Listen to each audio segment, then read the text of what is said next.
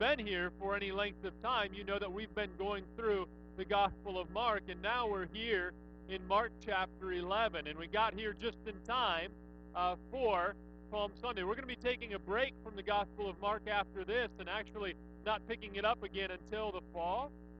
But we're going to look here this morning at Mark 11, 1 through 11. There's always tense situations. Maybe you've had like tense situations even in the past week at your own house.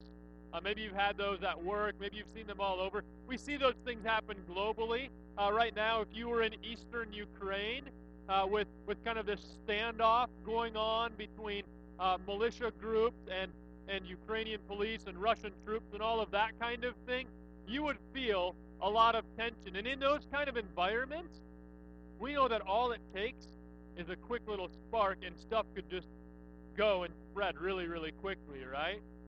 Sometimes it could be an ugly thing like it could be in Ukraine right now. But oftentimes, a little spark in a tense situation can get things turned around in exactly the direction that they need to go. For example, in the early 1500s, a man by the name of Martin Luther, loving the church but being really disappointed in the direction that it was headed, he didn't have tape. He got out his Scotch tape in 1521. No, he didn't. He had a nail, and he took a nail, and he had written these 95 theses, and he nailed those to a door at a church in Wittenberg. Okay, and that was what many people would point to as the thing, the event, the relatively small event, but the spark that led to the Protestant Reformation. Many would look back at the Boston Massacre maybe as the event that sparked the American Revolution. Or maybe, even in more recent history, we could point back to Rosa Parks deciding not to give up her seat on the bus as maybe what many people would refer to as the spark that led to the civil rights movement. Now, all of these things, these sparks in the midst of a time of high tension and expectation, they brought about positive changes that still benefit us in some way today. But none of these sparks and the events that followed them can compare with the spark that is going to be lit today as we see Jesus enter into Jerusalem, and the events that will follow on Friday and on that Sunday that would forever change the course of history, and for those of us who trust in Jesus as our Lord and Savior, would forever change our eternity. And so, this is huge. Mark chapter 11, verses 1 through 11. If you're able to, please stand as we read God's Word. Mark 11, verses 1 through 11, says this. Now when they drew near to Jerusalem, to Bethphage and Bethany at the Mount of Olives, Jesus sent two of his disciples, and said to them, Go into the village in front of you, and immediately as you enter it, you will find a colt tied, on which no one has ever sat. Untie it, and bring it. If anyone says to you, Why are you doing this? Say, The Lord has need of it, and will send it back here immediately. And they went away. They found a colt tied at a door outside in the street, and they untied it, and some of those standing there said to them, What are you doing untying the colt? And they told them what Jesus had said, and they let them go. And they brought the colt to Jesus, and threw their cloaks on it, and he sat on it, and many spread their cloaks on the road, and others spread leafy branches that they had cut from the field. And those who went before and those who followed were shouting, Hosanna! Blessed is he who comes in the name of the Lord. Blessed is the coming kingdom of our father David. Hosanna in the highest. And he entered Jerusalem and went into the temple. And when he had looked around at everything, as it was already late, he went out to Bethany with the 12. Be seated.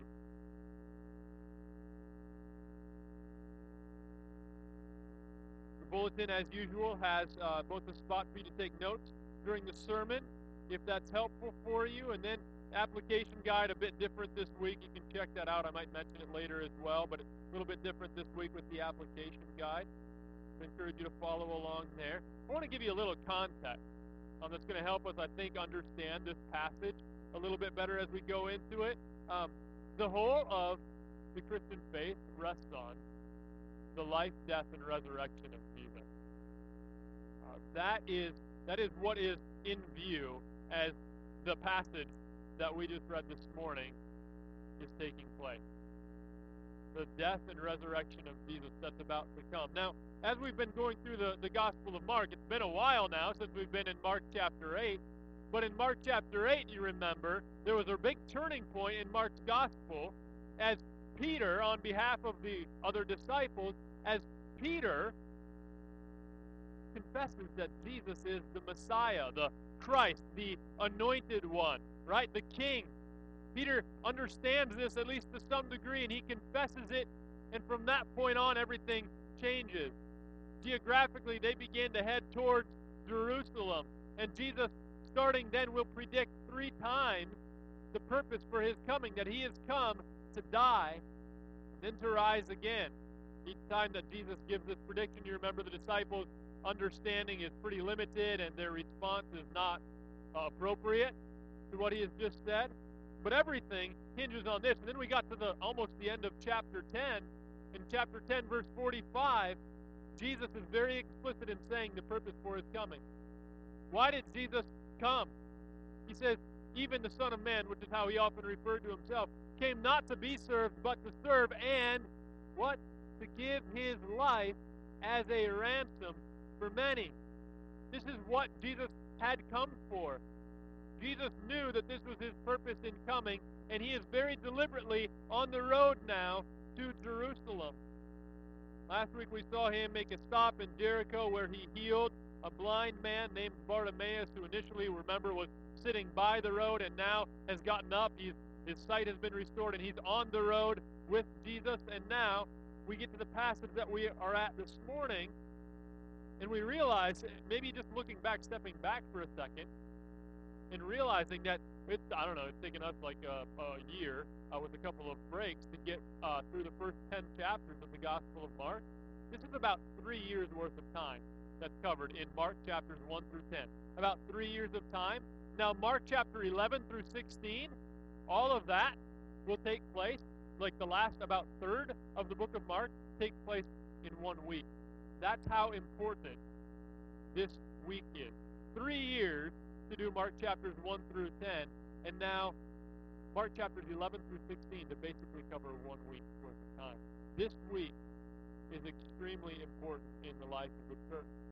Everything we do really hinges on the death and resurrection of Jesus. And so I just want to set the stage as we get into this passage this morning, that we understand that what Jesus is doing here is the spark that is going to set about the course of events that will happen throughout the remainder of this week that change everything. And so, Mark chapter 11, verse 1, here's what we read. It says this: Now when they drew near to Jerusalem, to Bethphage and Bethany, at the Mount of Olives.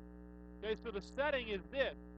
Jesus and his disciples have gotten to just outside of Jerusalem, and they're up on a mountain. Many monumental things in Scripture, you might remember, take place or begin at a mountain.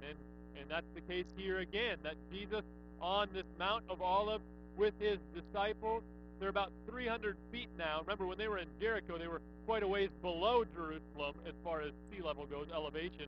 Now they're actually about 300 feet above Jerusalem, and they're about to descend down into Jerusalem. They're going to have a little processional as they enter Jerusalem. Interestingly, Ezekiel, in Ezekiel chapter 11, verse 23, this is about 600 years before all of this took place, Ezekiel has this prophecy in which he records a vision of the glory of the Lord leaving the city of Jerusalem and going up to the Mount of Olives. That's the vision that Ezekiel has in Ezekiel chapter 11. The glory of the Lord leaves the city of Jerusalem and comes to rest on the Mount of Olives. I don't think it's coincidental now that as Jesus is about to enter into Jerusalem, he's doing so from the Mount of Olives. The King of Glory is about to come and enter. Many associated the Mount of Olives, had some association in their mind between the Mount of Olives and the Messiah. So, Jesus is about to enter, and he's got a very specific and deliberate plan. Did you notice that when I was reading this passage? That Jesus' plan is very specific. Now, any other time where Jesus in the Gospels has had like a kind of a specific plan, it's usually a plan for how to escape or how to kind of downplay his presence somewhere because the time had not yet come. This is really unique, what we see here. Because now, as Jesus is about to enter Jerusalem, he's being very deliberate and specific with his plan about how he's going to enter. He's actually being very intentional in the way in which he'll enter. Jesus has never been ever concerned about making any sort of grand entrance that we've seen so far, right? But now, Jesus is doing something very deliberate, and we might look at it and say, well, that's just a weird plan. Like, if you're going to announce something to all these crowds who are wondering all sorts of things, if you're going to announce something important, this seems like a strange way to do it. This plan that Jesus has that we saw in verses 2 to 6. You look at it again. Jesus sent two of his disciples and said to them, "Go into the village in front of you, and immediately as you enter it, you will find a colt tied, on which no one has ever sat." The other Gospels let us know that this is a colt of a donkey. Okay? Untie it and bring it. Okay, interesting plan that Jesus has here. I want you to go into a city. There's going to be a colt, the colt of a donkey tied there. I want you to untie it and bring it. And even specifically, if anyone asks you, why are you doing this, say, the Lord has need of it, and we'll send it back here immediately. And so they went away, and they found a colt tied at a door outside in the street, and they untied it. And like Jesus suggested might happen, and some of those standing there said to them, "What are you doing untying the colt?" And they told them what Jesus had said, and they let them go. That's a lot of verses. Remember, Mark is always very short in the way that he speaks about things. He always gives the concise account, but he uses a lot of verses here to talk about these preparations that are being made by Jesus. They're very, very deliberate preparations. And we might say, well, why the colt of a donkey? What is he trying to say with that? I mean, donkeys are not exactly like the most dignified animal. We laugh at donkeys. Just in town last week or the week before, people were riding around on donkeys trying to play basketball. And the whole point was that people, I think it was a fundraiser, but people would just laugh at them. And so we think donkeys are kind of funny. They're not like this dignified animal suitable for a king, right? But Jesus was very specific. He wanted to ride into Jerusalem on the colt of a donkey. And why? Why was Jesus going to do this? Well, a couple of things that we could point to. One would be in Genesis 49. We won't turn there, but in Genesis 49, Jacob, who was renamed Israel, is blessing his 12 sons, which become the 12 tribes of Israel, and one of his sons is named Judah. That is the tribe from which Jesus will descend, the tribe of Judah. And in his blessing over Judah, which is just 4 verses, verses 8 through 11, in his blessing over his son Judah, he mentions both a donkey and a colt. And then we get very specific when we get to the Old Testament book of Zechariah. Last Palm Sunday, this is where we were. We spent all of our time in the book of Zechariah. You can turn back there for a moment if you would. If you're in Mark, then you go back and it's Matthew, and then it's the last book of the Old Testament, Malachi, and then Zechariah. So it's just a couple books back. The prophet Zechariah, again, a little over 500 years before Jesus came. Look at Zechariah chapter 9, verse 9. You're wondering, right? Why is Jesus being so specific and deliberate to get this donkey colt to ride into Jerusalem on? Well, Zechariah 9:9 really gives us that answer. Zechariah 9:9, a prophecy from this prophet Zechariah, from God through the prophet, says this. In Zechariah 9:9, "Rejoice greatly, O daughter of Zion. Shout aloud, O daughter of Jerusalem. Behold, your king is coming to you." Okay, so imagine the Jewish people longing for this king to be coming, right? And the prophecy says this king will come to you.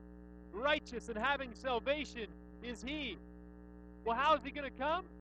Look at, humble and mounted on a donkey, on a colt, the foal of a donkey. He's not going to come riding a war horse like a knight in shining armor. He is going to come humbly, riding on a colt, on the colt of a donkey, as he comes into town. An interesting way, but actually at that time they didn't make fun of donkeys maybe as much as we do now. Donkeys were often animals that were ridden by kings, and so So this was not a totally uncommon kind of thing in that day. But Jesus very specifically wants to make his entrance into Jerusalem on the colt of a donkey. And he's planning all of this. Even all of these deliberate preparations can cause a buzz. Listen, if you've ever gotten married, maybe you look forward to your wedding, even maybe since you were a little person even. Um, but when that final week comes, when like the week of the wedding comes, you have all these final preparations to be made. There's just kind of this buzz in the air, right?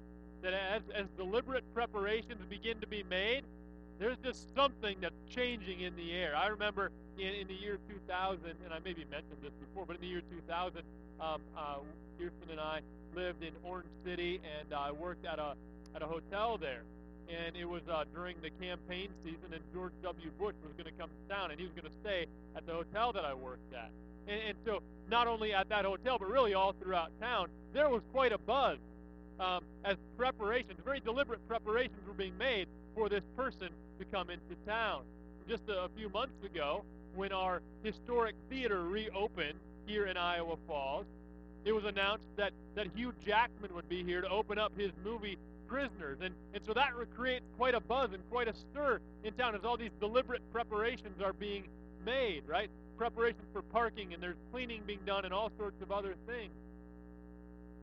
That's a bit of the kind of environment that's beginning to be stirred here on the outskirts of Jerusalem as Jesus makes all these preparations.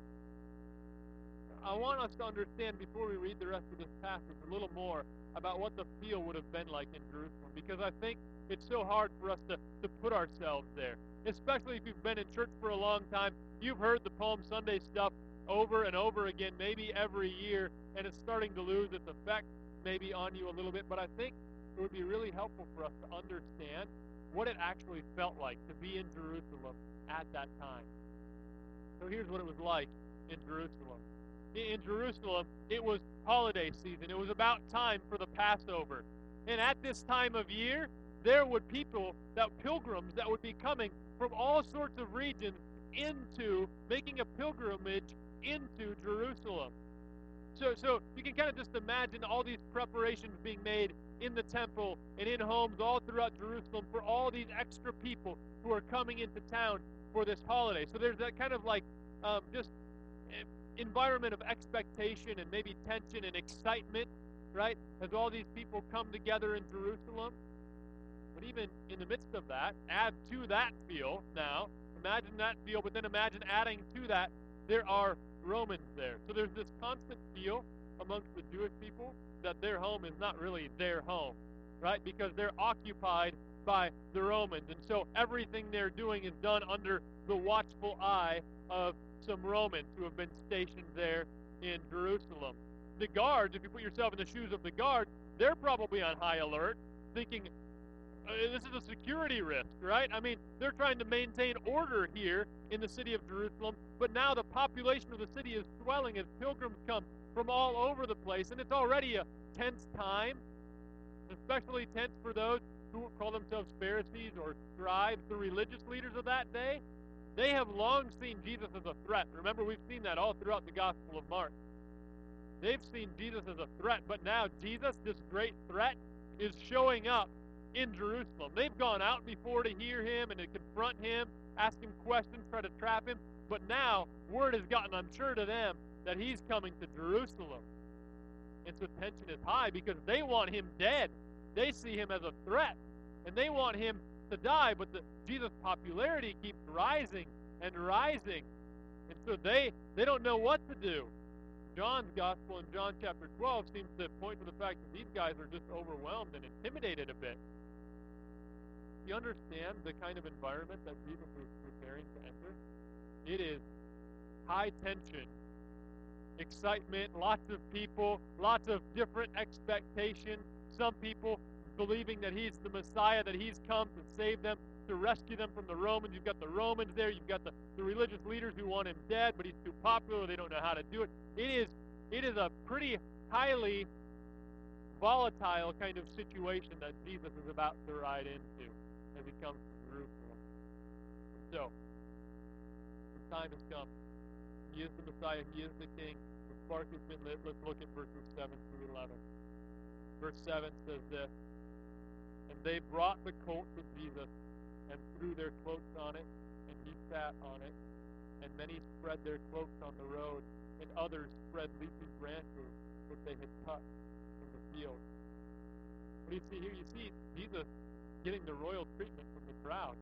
The crowd seeing Jesus and seeing maybe some of them understanding, some of them probably not really understanding what it is that he's attempting to do.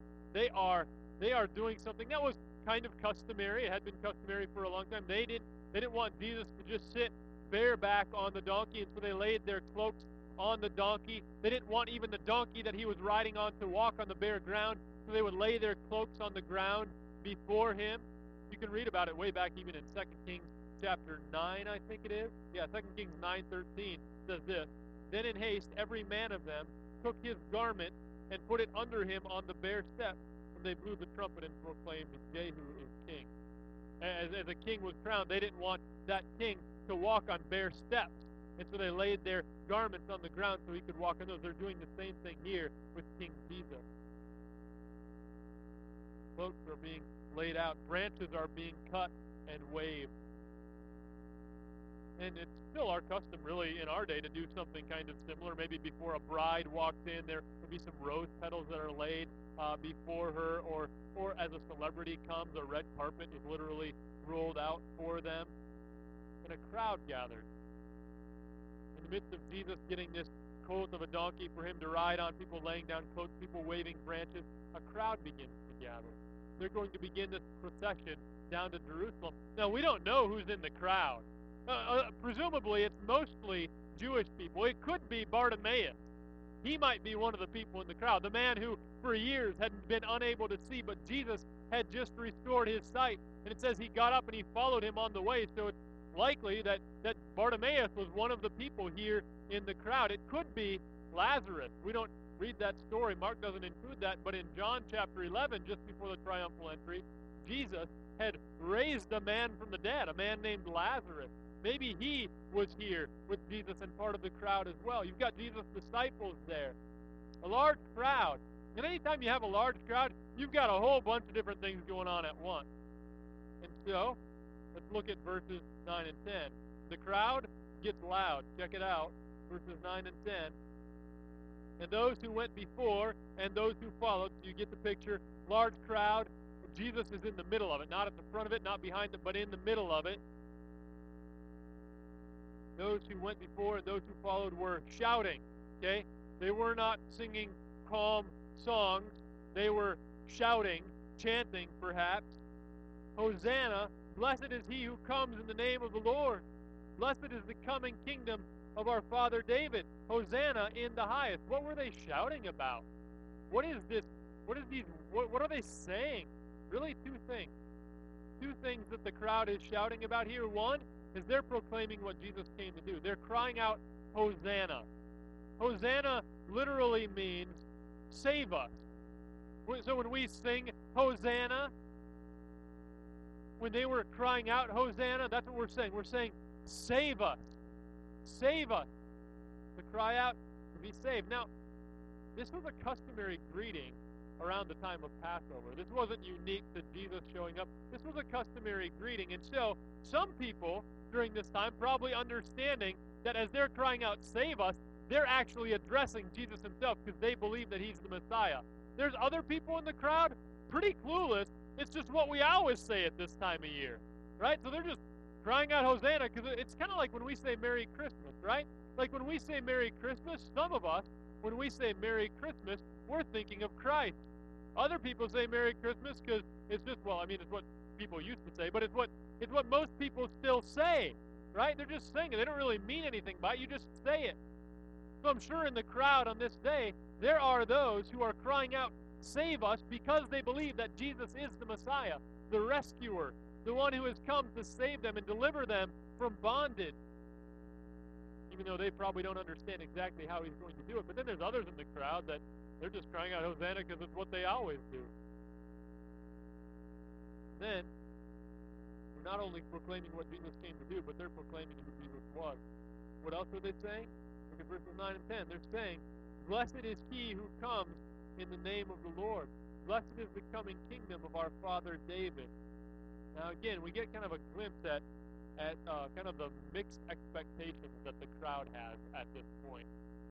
They're saying, blessed is he who comes in the name of the Lord. Again, this was not unique to Jesus showing up. This was Psalm 118:26. This is right out of their hymn book, right? This was number 118 in the hymn book, and this was always the hymn that they sang leading up to Passover. So this is not unique that they're crying out, blessed is he who comes in the name of the Lord. This was their normal song. This is their Christmas carol, if you will, of that time. But some, again, who are singing this, likely understand that Jesus is the one to whom they're referring, that he is the one who has been sent by God to be their Messiah. Others are just saying it because it's what they always say at that time of year. There's a little bit of confusion. Messianic language would have been referring to Jesus as Son of David. When they would use the term Son of David, that usually referred to the Messiah. But they're saying, blessed is the coming kingdom of our father David. That just shows that maybe there was a little bit of misunderstanding and misguided expectations that the people had.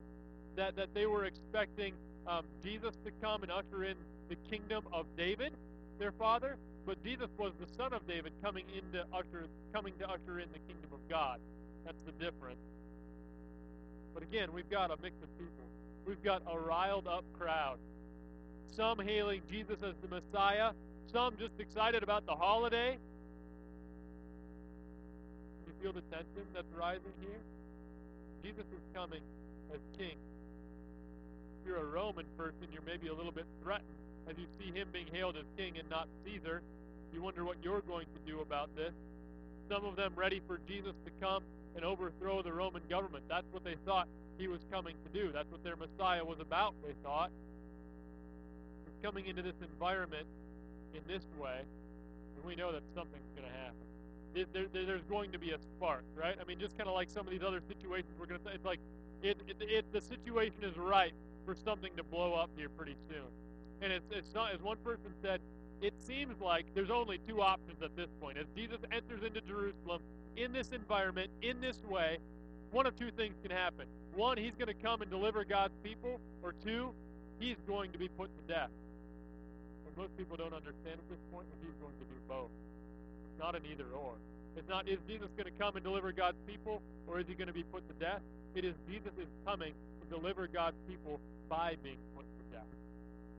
Very few people at this time would understand that that's what he was coming for. And we've got one more verse, verse 11. Verse 11 says this, when he entered Jerusalem and went into the temple. Verse 11 is a little bit anticlimactic. And when he had looked around at everything, as it was already late, he went out to Bethany with the 12. Bethany, kind of like a little suburb, I guess, of Jerusalem. Jesus comes, this grand entrance, people, some understanding him to be the Messiah, the King, hailing him as King, all sorts of celebration, gets into town, goes into the temple, and you're like, oh, what's going to happen? He looks around, says, let's go to bed. And they turn around, go back to their place they were staying in Bethany, and he'll be back in the morning. When he comes back in the morning, he's going to surprise them. Now, we're not going to get to this until next fall, unless you read it on your own this week, which I'd encourage you to do. The guide I put in the bulletin will kind of walk you through the rest of the Gospel of Mark and you're reading on each day what would have been happening on that day for the rest of this week. I encourage you to do that. But Jesus kind of looked at the situation. He's going to come back in the morning. So the stage is set. It is this week. The time has come. The tensions have risen, and they're going to rise even higher. A betrayal is going to be planned, and Jesus is going to be arrested and put to death. Question for you as we look at this passage this morning is this. Have you welcomed the coming King Jesus? Listen, it's so easy for us, especially in this country where most people at least have some kind of background in being religious in some way. So this week coming up is going to be one of the weeks where people who don't even normally come to church are going to be coming to church, right?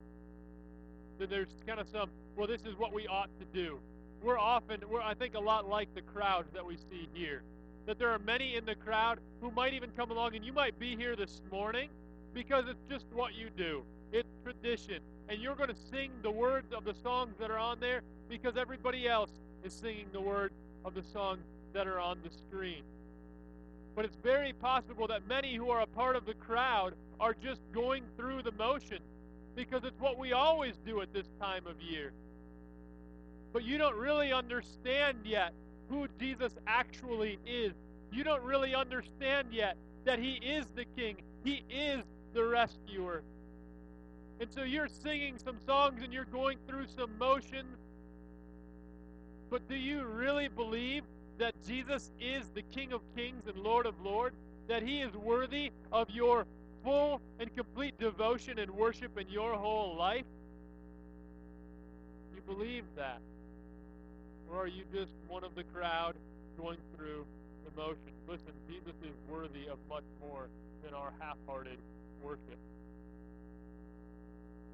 If that's all you have at this point, would you spend some time this week just reading Scripture?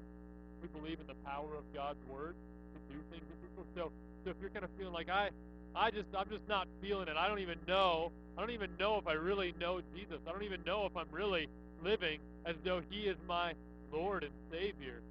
Would you spend some time just in the Word this week? Go through that outline that I put in the bulletin. Believe in the power of God's Word, that as you read and start to understand what it was that Jesus came for, that it might change you. And then would you come back on Friday?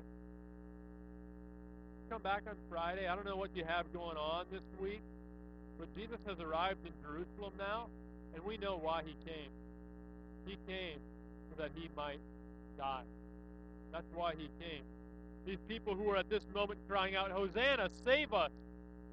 Before the week is over, there will be another crowd that's crying out, maybe some of these same people, crucify Him. There's a lot that's going to change over the course of a week. We need to be here together on Friday. By the end of the week, this king that they're now laying down cloaks for and waving branches at, this king will be mocked. They'll put on a fake robe and a crown made out of thorns, and they will mock Him and flog Him and spit on Him and beat Him, and His blood will be poured out as He gets nailed to a cross of wood. And as unpleasant as that is to think about, as much as we'd like to just show up again next Sunday and celebrate His resurrection doesn't mean a whole lot if He doesn't die first. Resurrection is not even possible without death. And we need to, before we come and celebrate the resurrection of Jesus, we need to get together again and remember the death of Jesus and what it accomplished for us. We need to be reminded of the power of the cross. And so I hope that you make it a priority. If you're not going to be here, then to be somewhere else or do something to spend some time on Friday meditating on the work of Christ on the cross and all the benefit that comes to us from it.